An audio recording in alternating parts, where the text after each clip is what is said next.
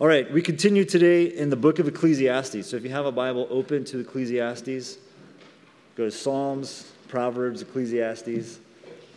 And if you have one of the Red Pew Bibles, chapter 2 starts on page 553.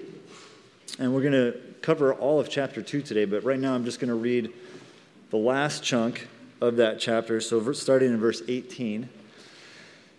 And then Pastor Albert will come here in a moment and sort of fill in the rest for us. So Ecclesiastes 2, beginning in verse 18. I hated all my toil in which I toil under the sun, seeing that I must leave it to the man who will come after me. And who knows whether he will be wise or a fool? Yet he will be master of all for which I toiled and used my wisdom under the sun. This also is vanity. So I turned about and gave my heart up to despair over all the toil of my labors under the sun, because sometimes a person who has toiled with wisdom and knowledge and skill must leave everything to be enjoyed by someone who did not toil for it. This also is vanity and a great evil. What has a man from all the toil and striving of heart with which he toils beneath the sun? For all his days are full of sorrow, and his work is of vexation. Even in the night his heart does not rest. This also is vanity. There is nothing better for a person than he should eat and drink and find enjoyment in his toil. This also I saw is from the hand of God, for apart from him, who can eat or who can have enjoyment? For to the one who pleases him, God has given wisdom and knowledge and joy, but to the sinner he has given the business of gathering and collecting, only to give to the one who pleases God. This also is vanity and a striving after the wind. The word of the Lord.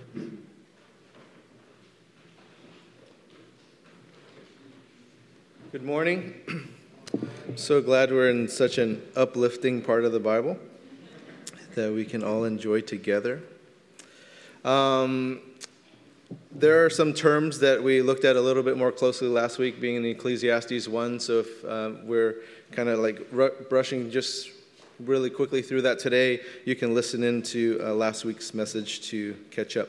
I find the book of Ecclesiastes just really, really amazing in that it's a book written over 3,000 years ago, yet you read it and it's as if this author is writing it today. It's just so relevant. And the preacher, the teacher, the pundit, Koheleth, professor, they're all synonyms for Ecclesiastes. And this author goes down all these different roads, explores all these different roads just to show us that they're all ending up in these dead ends. And the writer purposely shows us how living a secular life is not all that great. And so when you hear the term under the sun, it's a code word for without God or leaving God out of it. So whenever we encounter that phrase, that's the thought behind it, that you're living life without faith in God. So he's writing that living life under the sun, that if you live this sort of life and you leave God out of it, that you'll find these universal facts to be true. What he points out is these undeniable truths so that we can think and think about and contemplate about how we're living these lives, and if we have answers to the philosophical musings that he's presenting to us. I want to start out by giving us a quote by arguably one of the brightest minds alive today, arguably one of the brightest astrophysicists, cosmologist to ever live, and he wrote this book called A Brief History of Time. And here's a quote from it. But the reason why he wrote this book was it was his attempt to prove his thesis about the origins of life. It was his a way of showing the significance of the universe from his perspective. But then after writing this, he realizes that science doesn't offer satisfactory answers when it comes to answering life's deeper questions. And so then he shares a lament about it. And here's his quote.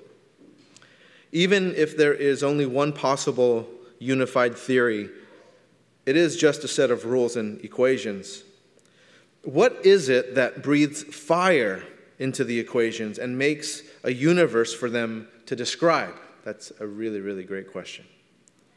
The usual approach of science, of constructing a mathematical model, cannot answer the questions of why there should be a universe for the model to describe. Why does the universe go to all the bother of existing? And it's another really, really great question, and that's Stephen Hawking that wrote that. So the brightest minds can construct all the mathematical models, establish all the sets of rules and equations within science, but math and science can't answer where that fire comes from, what breathes life into the universe. Math and science can't answer that. Why does the universe go to all the bother of existing? And we can have all of this knowledge, but why? We can create the horn on a car, but why? We have so many answers, right, as to how the universe came into being. God's so good. I was just saying, God, come on, man, come on. It's just like, so good. So many people believe knowledge is the answer, right? You hear this all the time. You know, if only education, if everyone's educated, if everyone just knew. But knowledge doesn't satisfy that desire for deeper meaning. Because if it was that simple, as knowledge is the answer to everything, education is the answer to everything, we shouldn't have the problems we have with addiction. Because everybody knows that smoking is hazardous to your health. Everybody knows that, right? Everybody knows what drugs can do to your body. Everybody knows about sexually transmitted diseases. We have a ton of knowledge, a lot of it, more than we've ever had in the existence of humankind. We're just not addressing the deeper issues. Would we do what we do to ourselves? And what I'm thinking about is the righteousness versus unrighteousness. Would we do what we do to one another? And I'm thinking the injustice versus the justice part of life. If we truly knew why we were here, if we truly knew what our purpose is being here, if we truly knew who put us here. See, knowledge isn't the ultimate answer, because if it was, we would have figured this out being on this earth for thousands and thousands and thousands of years. Because we can figure out that we can land someone on the moon in the time span that we've existed here. But we haven't figured out how to tell the truth, which then makes me wonder if we really did land on the moon because we can't tell the truth. So, I don't know. But we have all the math to figure out flight patterns, and I mean, have you guys seen Hidden Figures? It's amazing, all the mathematicians at work and stuff like that. We figured all of that out, and we figured out how to talk to somebody on the other side of the planet.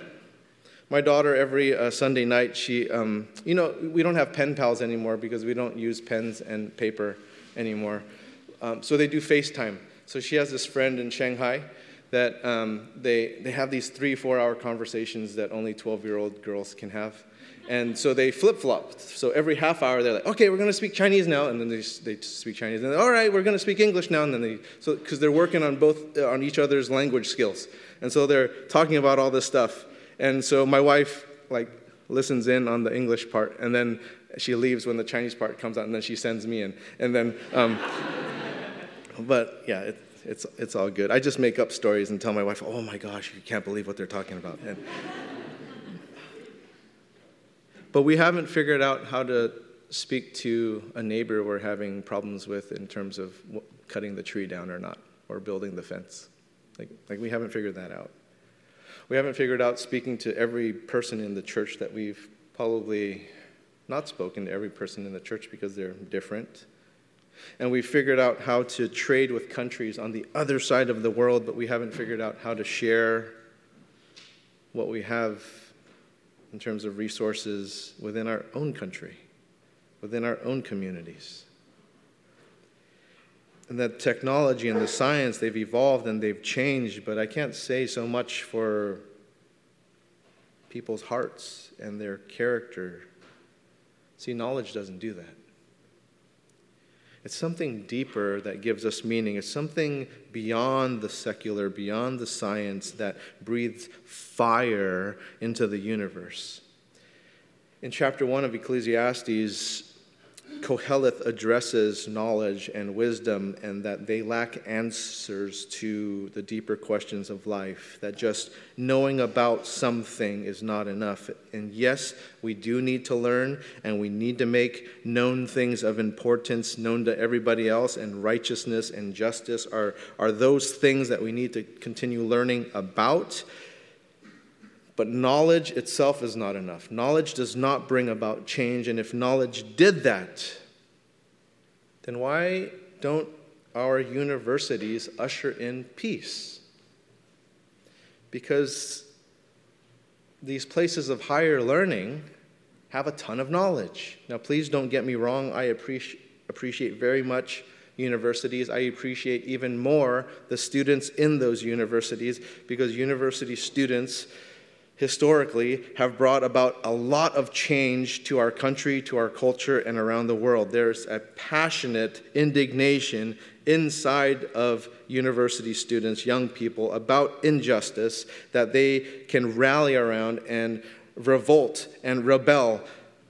But let's also be honest about the actions and the words behind those things, because there's a simple question that begs to be answered is, then where's the peace? And you have all these actions and you have all these words, but then where's the actual peace? On July 9th, 1955, the Russell Einstein Manifesto was issued by some of the world's brightest minds all over the world. So in Europe and in America and Japan, they came up and they wrote this. And what the manifesto points to are the threats presented by nuclear weapons. And they appeal to world leaders to pursue peaceful resolutions whenever global conflicts arise. And so this group obviously involves Albert Einstein, Russell Einstein Manifesto. And this group of really, really bright people wrote this: "We have found that the men who know the most are the most gloomy." Amen. That is so true. Your professors, aren't they just gloomy people? And then after pointing out all that knowledge, that's not the answer to life's deepest questions, Ecclesiastes then moves into chapter 2 into a different realm, because he's saying, we know that knowledge and wisdom's not the answer, so let's move on to hedonism. Let's move on to pleasure. Let's move on to things that make us feel good. And whatever makes us feel good, that's right. Because obviously it's not in the head, so it has to be in the heart. It has to be about feelings. Because wisdom and knowledge aren't the answers. So if it feels good, then let's do it. If it feels good, it can't be wrong. Maybe life is all about feeling good. So verse 1. "I said in my heart, 'Come now, I will test you with pleasure. Enjoy yourself.' But behold, this also was vanity." Vanity is synonymous with meaninglessness, with emptiness. So escapism through pleasure, this completely self-absorbed life that totally leaves God out of it, right? So still under the sun, leaving God out of it, where life is all about what feels good. And so he goes into this first feeling or emotion. I said of laughter. It is mad. And of pleasure, what use is it? Now keep in mind, this thought is gathered from the life of King Solomon, who had all the laughter and all the pleasure anyone could ever want. He threw the party of parties. He was entertained like no other person. He had fun like no one else could have because he was king. He had endless amounts of resources and networks, and everything that he ever could have wanted, he can have. And at the end of it, he's saying, what use is it? Now keep in mind, this is not a theory for him. This is his life. He lived this. He lived a life full of laughter, full of pleasure, and here's where he landed. What use is it?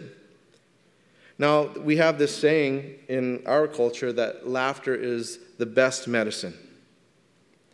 Now, if that's true, then why do we find that so many comedians struggle with depression and loneliness and unhappiness? And why do our clowns, why do they look so evil?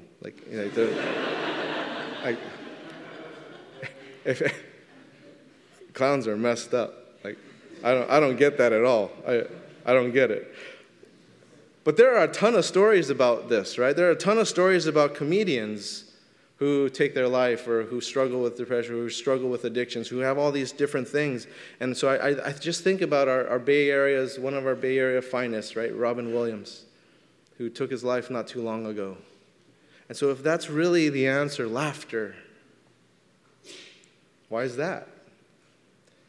I searched with my heart how to cheer my body with wine. Moves on from laughter to substance, wine. My heart still guiding me with wisdom and how to lay hold on folly till I might see what was good for the children of man to do under heaven during the few days of their life. So wine, a substance that is commonly used for escapism. That's where the whole idea of happy hour came from. Like you're done with work, hey, let's go. Like let's just forget about all this stuff and let's kind of like numb ourselves a little bit. Let's escape a little bit. Now, the Bible is not against the consumption of wine at all. Jesus made water into wine at the wedding feast. He used it as a drink to celebrate different feasts. The Passover feast, they used wine. Verse 3 is addressing those who look at wine to do something for them, to alter their mindset, to help them numb themselves, to use as an anesthetic. So we go from like comedy club, circus, to bar, and there's nothing wrong with those places as long as we realize that those places don't bring the ultimate fulfillment. It's not long-lasting satisfaction that they offer us. So what about the things that are longer lasting? What if it's not just like a couple hours at a comedy club or getting entertained or at the bar or whatever? What about if it's like these lifelong things that we're about, like lifelong projects? Then how about that? Those things make us feel good. Verse 4, I made great works. I built houses and planted vineyards for myself. I made myself gardens and parks, and I planted them, and in them all kinds of fruit trees. I made myself pools from which to water the forest of growing trees. So he had all this stuff going on for him. This is a very, very accomplished person, more so than probably any of us even know. So successful in everything that he worked on. He built houses and vineyards and gardens and parks and pools. It's not just a simple home remodel where he's just redoing the bathroom. I mean, he's doing a lot of stuff. This is beyond millionaire stuff. This is multi-billionaire stuff that this guy's doing. And it's all this material stuff, and he's like, it's meaningless. It's vanity. Even the non-material stuff is not satisfying me. All the sense of accomplishment and all the pride and all that, it's not satisfying me. Verse 7, I bought male and female slaves and had slaves who were born in my house. I had also great possessions of herds and flocks, more than any who had been before me in Jerusalem. I also gathered for myself silver and gold and the treasure of kings and provinces. I got singers, both men and women, and many concubines, the delight of the sons of men. He had all these people who served him, who he had influence over and power over, but still, vanity, meaningless, not satisfying. All the drinks he can possibly want, all the sex he can possibly want, all the entertainment he can possibly want. Empty.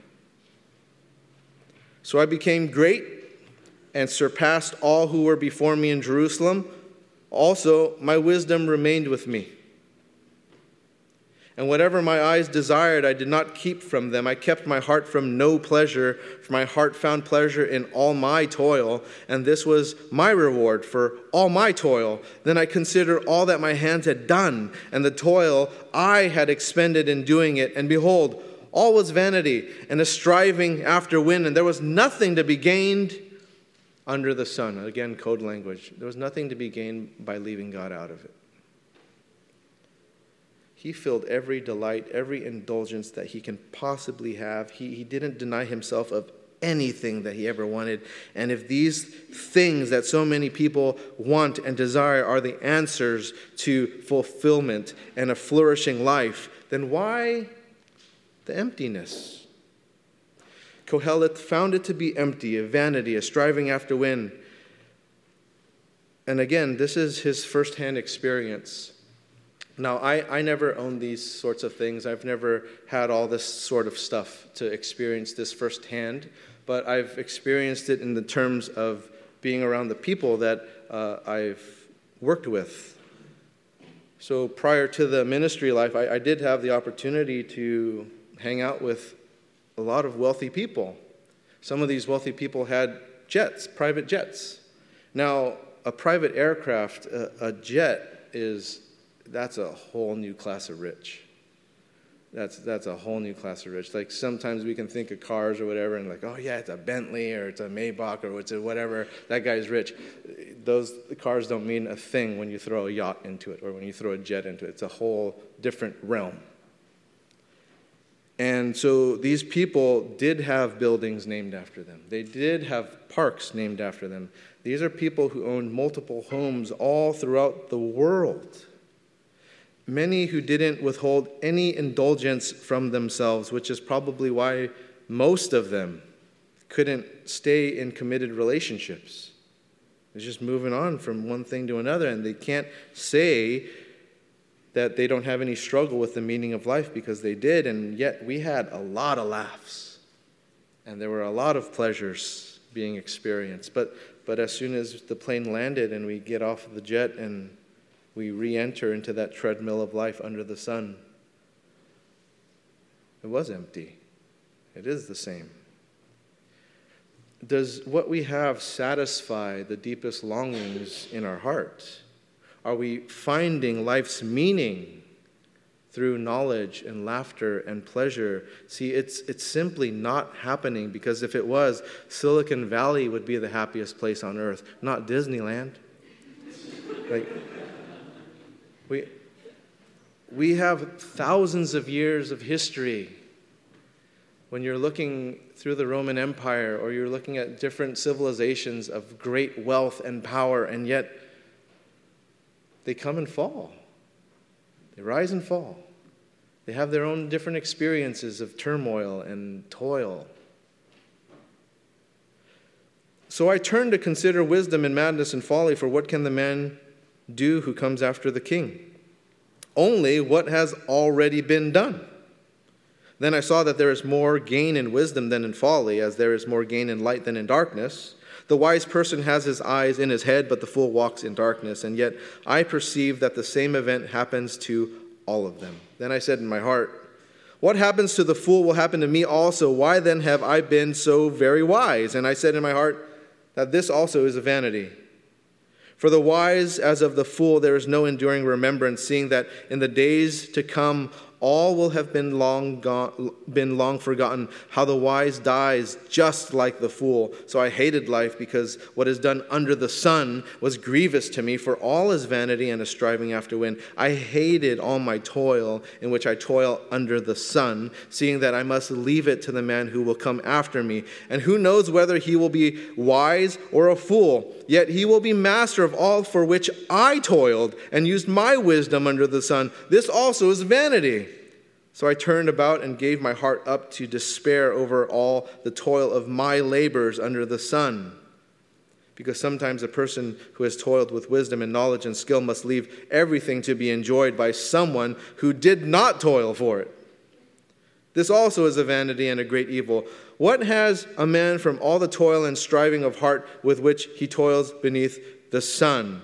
And after all that hard work, everything you accumulated, decades of work, doesn't go with you to the grave.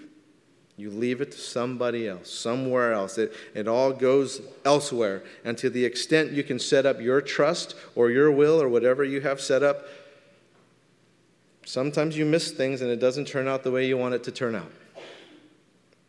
For all his days are full of sorrow, and his work is a vexation. Even in the night his heart does not rest. This also is vanity. There is nothing better for a person than that he should eat and drink and find enjoyment in his toil. It's good to work. It's good to enjoy these things. This also I saw is from the hand of God. It's good to enjoy this stuff when it's not under the sun. But under the sun, it's a vanity. It's an emptiness. There is nothing better than that he should eat, drink, and find enjoyment in his toil. It's from the hand of God. For apart from him, who can eat or who can have enjoyment? For to the one who pleases him, God has given wisdom and knowledge and joy, but to the sinner, the one under the sun, the one that left God out of it, he has given the business of gathering and collecting only to give to one who pleases God. This also is vanity and a striving after wind. This is just leaving that capsule we talked about last week, that under the sun, getting from under the sun, being apart from God. And when that happens, you really have nothing, because who supplied all of it in the first place? Jesus talks about what we build our lives upon in Matthew chapter 7, Gospel of Matthew, starting verse 24 in chapter 7. Everyone then who hears these words of mine and does them will be like a wise man who built his house on the rock. And the rain fell, and the floods came, and the winds blew and beat on that house, but it did not fall, because it had been founded on the rock. And everyone who hears these words of mine and does not do them will be like a foolish man who built his house on the sand. And the rain fell, and the floods came, and the winds blew and beat against that house, and it fell. And a great was that fall of it. And when Jesus finished these sayings, the crowds were astonished at his teaching, for he was teaching them as one who had authority, and not as their scribes. What Jesus said in Matthew, what Koheleth wrote in Ecclesiastes, is definitely not anti-knowledge, anti-pleasure, anti-laughter, anti-wine, anti-works. It's nothing like that. It's just that if we attain all those things under the sun, leaving God out of it, then what do you really have?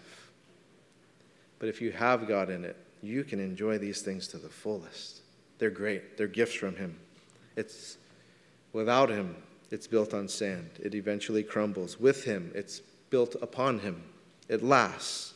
So that knowledge, that pleasure, that laughter, that work, it won't satisfy our deepest longings. They don't answer life's most important questions or address the meaning of life. They don't tell us why we're here. They don't breathe fire into the universe. But God, he does give that infinite value. He gives that meaning, and with him, that knowledge that we gain, the pleasures we experience, the laughter that we have, the work that we do, they all have their proper place, and they are really, really good. God created those things. He wants us to experience those things. But under the sun, leaving God out of it, there's just no lasting value to it. That knowledge that you do have, the pleasure, the work, laughter, it all fades with you. It's just so temporary. It's so limited. And the same fate overtakes everyone. Without God, we seek satisfaction, but we're never able to be fully satisfied. There's always more to accomplish, more to gain. There's always better things. And after that initial high fades of attaining whatever you were shooting for, we're then left empty again, only to look to fill it once again. And the only lasting pleasure and treasure that we can have is found in God. Life is so beautiful with God. With God. Without God, under the sun, it's trivial. You're just kind of in the hamster race. You're trying to create meaning within this capsule that you can't ever find it unless you leave it. You got to leave the capsule in order to find the meaning. So other than that, we're trying to find meaning for ourselves. We're trying to find significance for ourselves. The Apostle Paul wrote one of his disciples, Timothy, this, and it summarizes Ecclesiastes 2 and actually chapter 1 also. It's found in 1 Timothy chapter 6, starting in verse 17. As for the rich in this present age, charge them not to be haughty, nor to set their hopes on the uncertainty of riches, but on God, who richly provides us with everything to enjoy. They are to do good, to be rich in good works, to be generous and ready to share, thus storing up treasure for themselves as a good foundation for the future, so that they may take hold of that which is truly life. O Timothy, guard the deposit entrusted to you. Avoid the irreverent babble and contradictions of what is falsely called knowledge. For by professing it, some have swerved from the faith. Grace be with you. Knowledge, treasures, pleasures, laughter, wealth, those things are not inherently bad. Those things are good. Those things are things that God gave to us to enjoy. But the thing is that sin has robbed all of those things of the deeper meaning, of their proper place. And so we think of death, which is the wage of sin is death, that death is the great equalizer for all of us. And any lasting meaning that you and I can gain from pleasures, treasures, laughter, wine, anything else is lost in death. It's gone. And without God, there's no possible way to have the significance, to have the lasting meaning in those things that we place value in, because they're temporary, they're gone. What good is it if you don't have everlasting life? If you don't have an abundant life beyond the grave, then what good is any of that other stuff? And what we as people have been struggling with since our existence is placing ourselves in the place of God. We've fooled ourselves into believing that we are in control, that destiny is in our hands, that we choose whatever we want to choose to do or not to do, that we do whatever we want to vote for, that the majority rules, that it's all these sorts of things. Now, if anyone believes that, we are living in our first world privilege. Because a Syrian refugee, a Sudanese refugee, does not believe that for a second. And what we really need to do in our Western world is to get rid of our first world arrogance, to think that we can control everything, that we can put the path of our destiny before us, that we have choices and we can do all these sorts of things. Here's an awesome quote by Albert Einstein, and it's not because his name's Albert. The difference between stupidity and genius is that genius has its limits. And we're in a world that we think we have no limits. We think we're not bound by anything, and that's been the case since Genesis. We've wanted to be God. We want to be God. And we've placed ourselves in the place of pretending to be God, to define morality, to define what is valuable and what is not valuable, to define what is equality and what is not equality, what is dignity and what is not. And this is no surprise to God that we would want to do this, that we would want to play his role. In Isaiah 53, the prophet Isaiah wrote, "All we like sheep have gone astray. We have turned every one to his own way." So we go our own way. We think that we're our own God. We run our own lives. We do what we want to do. And God, the real God, sees all of this and he wants to rescue us from it. And that continues on to the second part of Isaiah 53:6. And the Lord has laid on him, Jesus, the iniquity of us all. Because we have all gone astray, he's had to come up with this plan, and here it was, or here it is. That our rebellion against God has really, really grave consequences, and that sin kills everything good that God had intended for good. It separates us from God and from each other, and we can't get rid of this nature on our own. But God can transform us. He can't overlook the sin that is in us, but he can transform it and he can redeem it. He can change the situation, and that he can pay for those consequences himself. And so he steps into that abyss of separation and looks to rescue us from it. He steps into that under the sun. He steps into that capsule, into that place where people have left him out of it, under the sun, and he chooses to enter into it and to make a way out of it for us. And that sin, that replacement, it costs his life, because that's what it costs. The wages of sin is death. So he pays for that with his own life. Because if you and I paid for it, then there's nothing to experience after the death. But he resurrects, which we were going to talk about in a few weeks in Easter. He overcomes death. Jesus said in John chapter 10, starting in verse 9, "I am the door." And so I'm picturing that capsule. There's the door that Jesus kind of makes as that carpenter. He's making that doorway. "If anyone enters by me," out of that capsule, he will be saved and will go in and out and find pasture. You can experience life to the fullest, inside the capsule or outside of it, with God. If you're out under the sun, from under the sun, you can experience to the fullest. The thief comes only to steal and kill and destroy. I came that they may have life and have it abundantly. Enjoy the treasures, enjoy the pleasures, enjoy the laughter, enjoy all those things. I am the good shepherd. The good shepherd lays down his life for the sheep. Just stop believing that you're God and that you make the calls and that you can decide whatever's right and whatever's wrong. It's God who decides those things, not you and me. See, Jesus is not inviting us into religion. He's inviting us into life, an abundant life, to receive the gift from God of true abundant life. But let's not be fooled. You can't receive it without Jesus, who made the doorway. You can't receive that. He's the door whereby people can enter into his kingdom. And Jesus stepped away from this glorious, majestic throne into our world under the sun, into our toil, to provide us a doorway out of it. And so, will you receive that gift?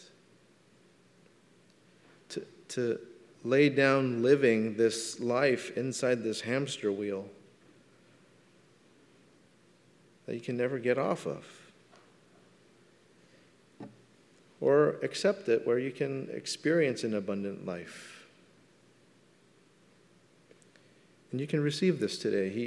You can receive this by faith, to believe by faith that Jesus did provide that way, that he did die for you to pay your debt, that the sin that separates you from God, he's gotten rid of that he's reconciled you to God. He's restored a relationship that God had intended to be good all along. To believe that he's your rescuer, to believe that he saved you from that. Let's pray. Jesus, we're thankful for that grand divine plan of redemption. It's still a mystery to us, and yet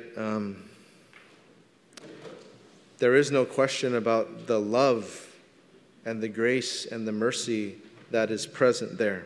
That it does breathe fire into the universe, that it's not simply just mechanical and mathematical and scientific, but that there is something more. And so, God, I pray that as we increase in knowledge and as we have these feelings, that it doesn't just stop there. It doesn't stop at Ecclesiastes 1 and Ecclesiastes 2, God, but that we are truly transformed because of your presence in our life. And we ask by faith for those who don't know you, God, that they would move in that direction, that their posture would move into looking towards you. And we ask, God, for open hearts, for open minds to happen. We ask for a sensitivity on our church's part, not to be judgmental, not to say the wrong things or do the wrong things, but that we would be patient and let you do your work, Holy Spirit. God, thank you so much for this church. Thank you for these people here. I pray that they would experience your presence and your love for them in Jesus' name. Amen.